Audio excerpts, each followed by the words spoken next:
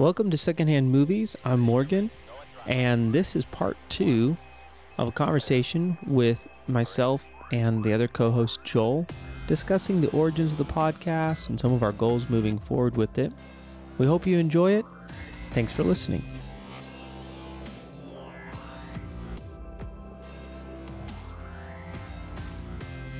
Sometimes trying to find that match of tone and expectation with the kind of grammar level of the visual information, you kind of have to have those all matched up. And so sometimes you have really well acted, well scripted films that they're just using such a basic film grammar that it's kind of a slog to get through, because visually it's just so basic feeling. And I've encountered those movies. And then sometimes you have films that are, I would say, in my opinion, are visually very sophisticated. But they're kind of the equivalent of like a college level reading. And so people kind of watch them like, this is boring. No, it's made for a grown-up. And I don't just mean that you might be 50 and not like it. I'm not saying that you're not grown up in that. I'm saying it's an advanced kind of level to understand and appreciate what they're doing. Yeah. And so so that's important. Yeah. So like, give me some examples, like both of the like the young adult Sure. books, and then like get more sophisticated type. So I mean, if you look at most blockbusters made in the last 20 years, they are relatively easy to digest. Yeah. They're not very challenging. Now, they may be using a lot of techniques. So I don't mean to say that the craftsmanship is not there, but they're trying to make it as widely viewable as possible. And so what you'll see is, one, there's not much experimental photography. Everything's easy to kind of see. Shot length, kind of the same thing. It's slow enough to catch the information, but fast enough that you're always stimulated. It's never really slow. Right. There's not really much challenging in the palette. Like, it's pretty neutral colors. It's not really distinct necessarily. It's not making these big, bold choices typically. Yeah. It's pretty fast paced, like you're saying. Right. It's fast paced. Stuff is, if it's color coded or color coordinated, it's pretty obvious. It's pretty clean. It's not very subtle or very experimental. It's not like, we're going to make everything on this stuff like white and all this stuff is blue.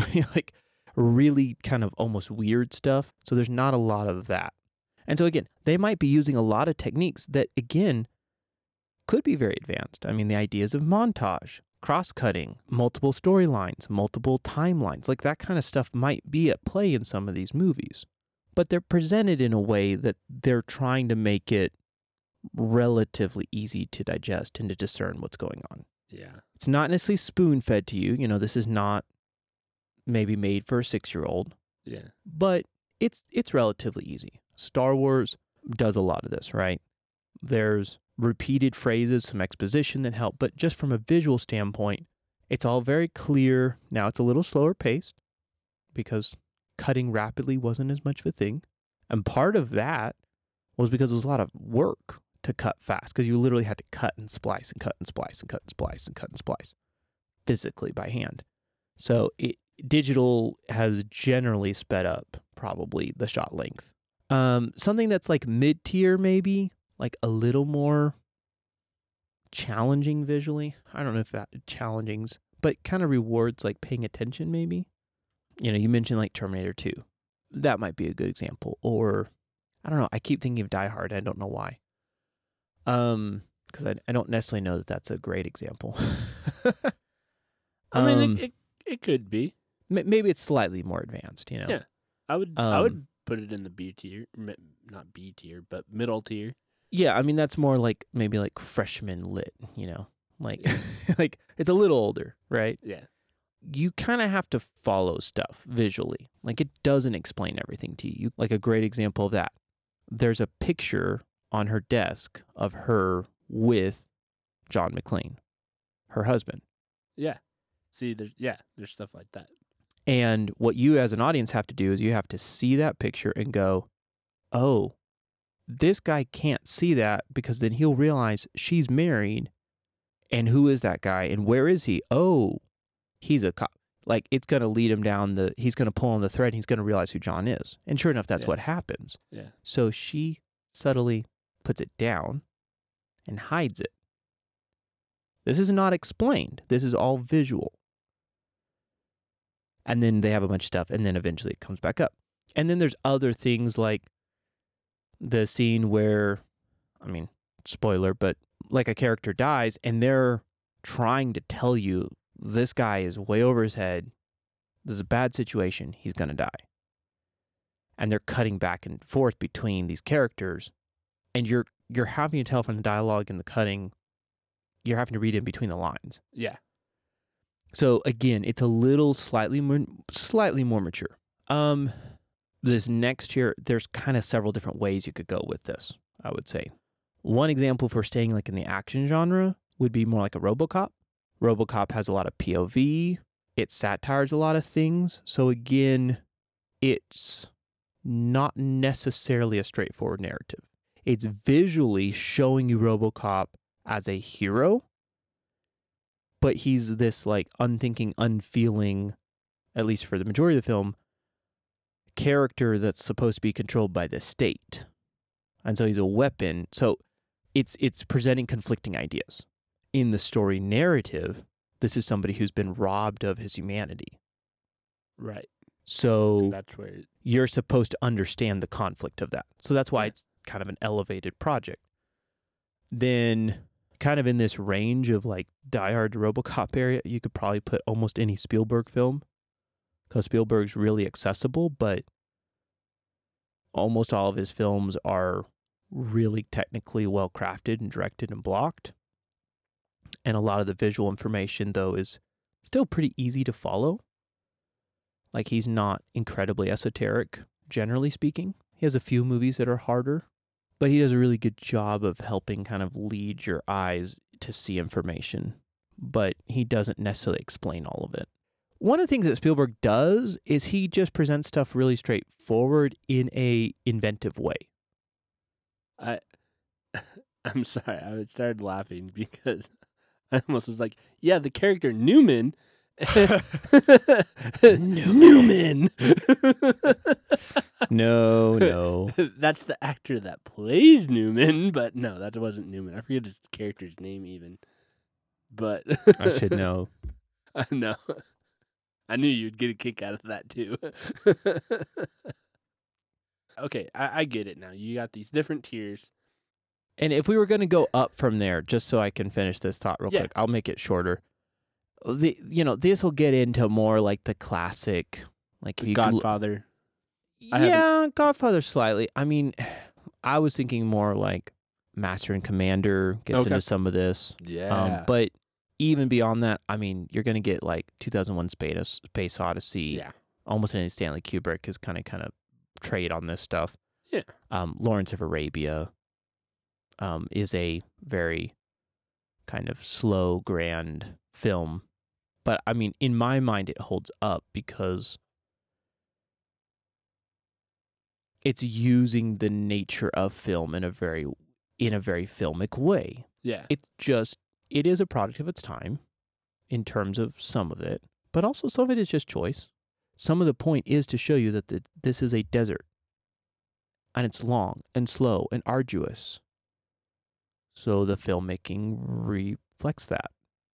Like, it's supposed to match. Yeah. Matches the story. Yeah. I'm like trying to think of like visually the most complex,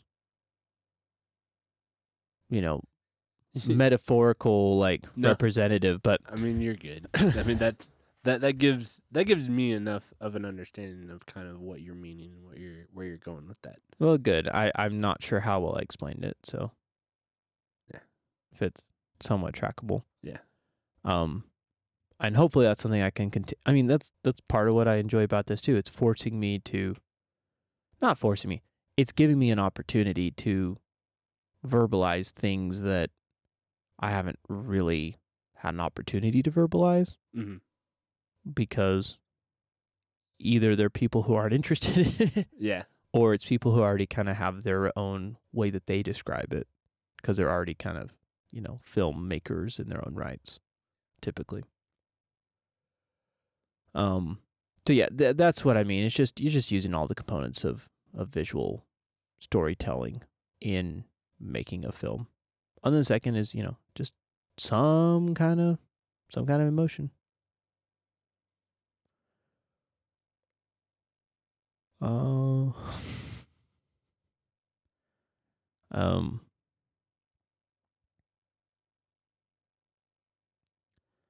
Kind of lost track of where we were. Yeah, me too. I mean, yeah, it's just,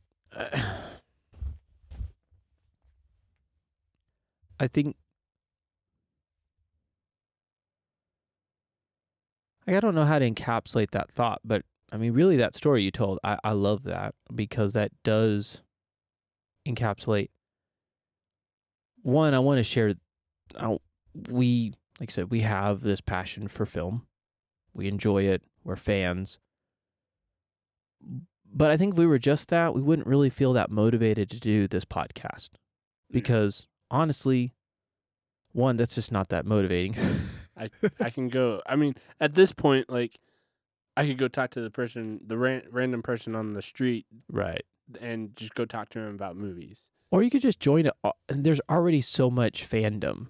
Yes. It's like you could find the movies that you're really passionate about, and you could just live in there. I mean, you can be a fan of a filmmaker or a genre or subgenre, and you could just spend the rest of your life being fans of that and talking to the other fans. Like, I think for us, it was, how do we take people who are fans of movies into that journey that we both had of, we can just go a little deeper.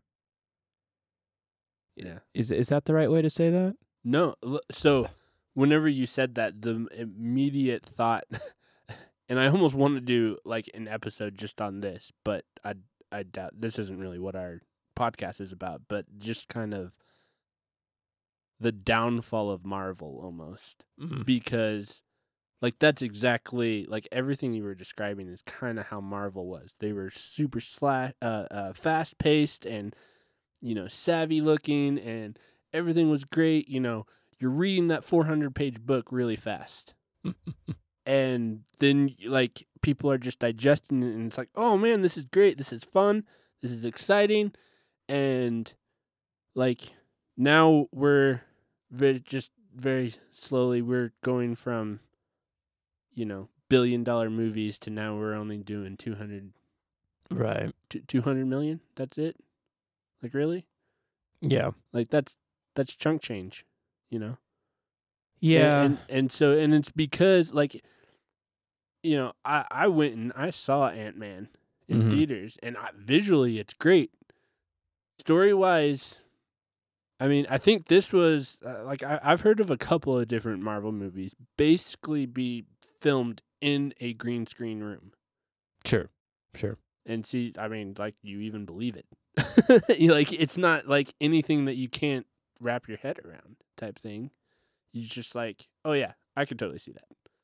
We might have something to say there. I don't know. There's a lot to say there, honestly, because like we can just like, that's just these are the types of conversations that we have all the time, and these are the types of conversations that kind of got this podcast started. Well, for me, I was never. One of the things is that we were never really drawn to being overly negative either. It was like we wanted to find the things that were really worth talking about and sharing. Yeah. This is true. And we also were really focused on, I mean, again, I think we wanted to go back to things that we liked and then just get past that surface to not necessarily explore why we liked them so much, but why they were meaningful or what meaning we could draw out of them. And so that would lead to us having deeper conversations. So I think we really used it as just a means to have a better conversation between you and I. Yeah. And sometimes with other friends that went along with us. And that for me has always been the best part about films. It's like, yeah, it's fun to watch a movie and I can enjoy it, but I want to take something with me out of it. Yeah. And today, like 40 years ago, that probably wasn't the case. Maybe you would have to go a little further than that, but the point is that films these days are very connecting. Oh, yeah. Like, well, they've been productized. A lot of them have, but that's what made movies get so big, get so popular, is what I feel like. And again, this is coming from the story guy. Like, there's a story, in these movies, and it connects people. Mm-hmm. You come out of that movie, as you were telling, you told these dramas, you told these stories, right, and people got a connection through it. Yeah. There's the shared cultural phenomena aspect where it was like everybody had seen this movie. Well, and not only that, but it connects the story. Like, this is what I'm saying, is like, you don't think about. Are you just meaning like cinematic universes now and stuff? No, not really. Like, the emotional tie you get to a story. Oh, okay. And Gotcha. how it connects to different people. You come out of a movie theater, like, right, that everybody's had kind of this shared experience. Yeah. You have, like, and it's more dramatic films. Pursuit of Happiness is what I keep thinking of. You have those types of movies that are just kind of hard-hitting, mm-hmm. but they leave you just, like, sitting there thinking, and you're just like, man. And then that's whenever you want to go talk about it, and that's what it is for me. Like, it's just like, oh, man, I need to go talk about this movie to somebody. Yeah. And just be like, man, like, dude, this movie was heavy for me. Or this, man, can we talk about this? What did you like about this movie? Did you, was it this scene? Mm-hmm. Like, this scene was really good, but man, this other scene wasn't that great. But then they were totally redeemed it, and it totally makes sense because of that scene. I think you brought up a good point that some of what drives conversation is questions. One of the reasons why one of the most frequently discussed filmmakers is Stanley Kubrick. Yeah. Is because his movies invite questions. It's very far from spoon-fed. Most of his movies are full of subtext. Yep. And kind of secondary meanings. And that's why I think they're so routinely brought up. It's not just because I think film people appreciate them, although that is a thing. It's not just because there's a mythos, although there's that. I mean, there's other factors, but fundamentally, it's because a lot of people kind of watch it and go, I'm not sure what I just watched. I've got to talk to somebody. Like, I feel like that's kind of what a lot of people have that feeling of. So I think that unanswered thing, and that's kind of the antithesis of where most of the industry is and has been for quite some time. They want very kind of safe packaged products. Yeah. That are 4-quadrant and blah, blah, blah, And so having these kind of open-ended question movies is seen as risky. And so they're not really pushed. Yeah. And thus, I think that's why a lot of times most of film debate has become more about fandom or a general, like, I enjoyed it or didn't enjoy it. And so getting back to what motivates this particular podcast and why it's not just you and I hanging out and talking, because we could do that. Good. And we would talk about a lot of things. We wouldn't just talk about movies. We'd talk about all sorts of things. And we do that. But why are we sitting down and focusing it to movies? And why are we making it a podcast? I know for me, I kept feeling a hole every time I searched for something in the current film community. I wasn't getting something. And what I was missing was people who loved films, but were not tied up in fandom and were not tied up into strictly film criticism in a very academic kind of thing. Yeah. And were mostly trying to find the stuff that's really worth discussing. And there's very few people out there who kind of meet those criteria for me. A lot of them are very much just covering everything, good and bad. You know, they're just kind of every movie that gets released. They're kind of the traditional critic that used to review every movie that came out, basically. Like Ebert and Rupert? Ebert, yep. Siskel and Ebert. Yep. And then it changed. And now I think it's just Rupert. Well, Ebert died, but they still have his site. Yeah. And it's still kind of a brand. Like you have the kind of traditional critic role, which is new stuff comes out and they're trying to tell you, is it worth watching? Okay, that's valid. That's a service. And then you have like just different stratas of fandom. Old films, classic films, certain filmmakers, certain genres, all this stuff. And so a lot of the film podcast and film culture is very niched down into specific genres or filmmakers or heck, even certain films. I mean, there's whole podcasts on just one film. There's podcasts that go minute by minute of a film. And some of those are enjoyable. I've listened to them. I'm not saying they're all bad. Not even close. Like, a lot of them are enjoyable. But the magic of sitting down with somebody and, like you said, just having movies that you go, I want to talk through this. I miss that. I don't get that conversation very often, both in real life and in kind of film lover space. And it feels very focused on whether I liked the movie or not, instead of going, I had an experience with this movie and I want to talk about it. Is this making sense? It's making sense to me, but I'm inside your brain, dude. So I can't speak for the listeners, but it does. It makes a lot of sense to me because I'm basically in the same boat. Yeah. Paddling right along next to you, dude. Because it is, again, like I'm traveling down the same river in a different boat with you. Yeah, no, that's a great way of putting it. You know, I'm just on the other bank, so to speak. It's the same river, but I'm just on the other bank. And I want to be able to digest with people. Yeah. While I was up in Colorado for my 10 plus years there, like I had friends that I would sit down every Tuesday.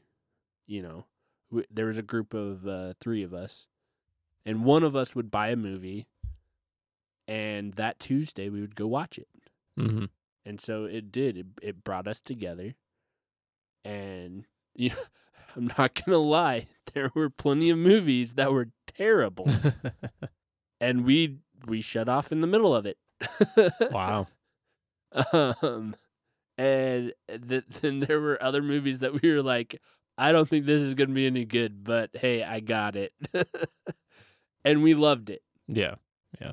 And, you know, it was fun. You know, we were giggling, you know, laughing.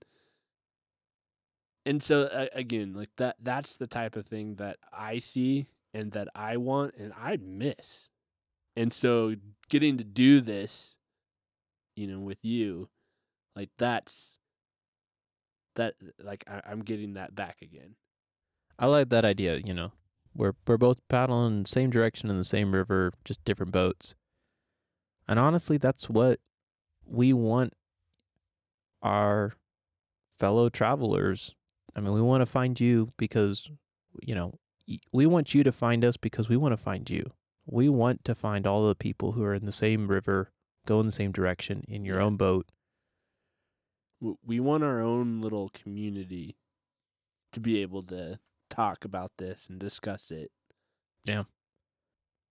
We are trying to find, most of the time, movies that spark discussion, at the very least. Yeah. I think what you'll find here is that we're going to discuss movies that create discussion. And Two, that we're going to actively encourage a community of people who love movies, but even more than that, want to get something out of movies. They want to dig a little deeper. They want to have rewarding conversation with others. They want to find those movies that just make you go, I got to talk to somebody. And third, you're just not going to get kind of drugged through the mud. We're not going to be super negative. We're not going to be cussing and talking a bunch of garbage. I don't know. Well, that wraps up our conversation on the origins of our podcast. We hope you've enjoyed it, and thank you for joining us. If you have questions or comments, email us secondhandmoviespodcast@gmail.com. You can also connect with us at our Facebook group, Secondhand Movies Podcast. And lastly, make sure that you like and subscribe and leave us a 5-star rating. This helps other people find the podcast and join our community. Thanks for listening.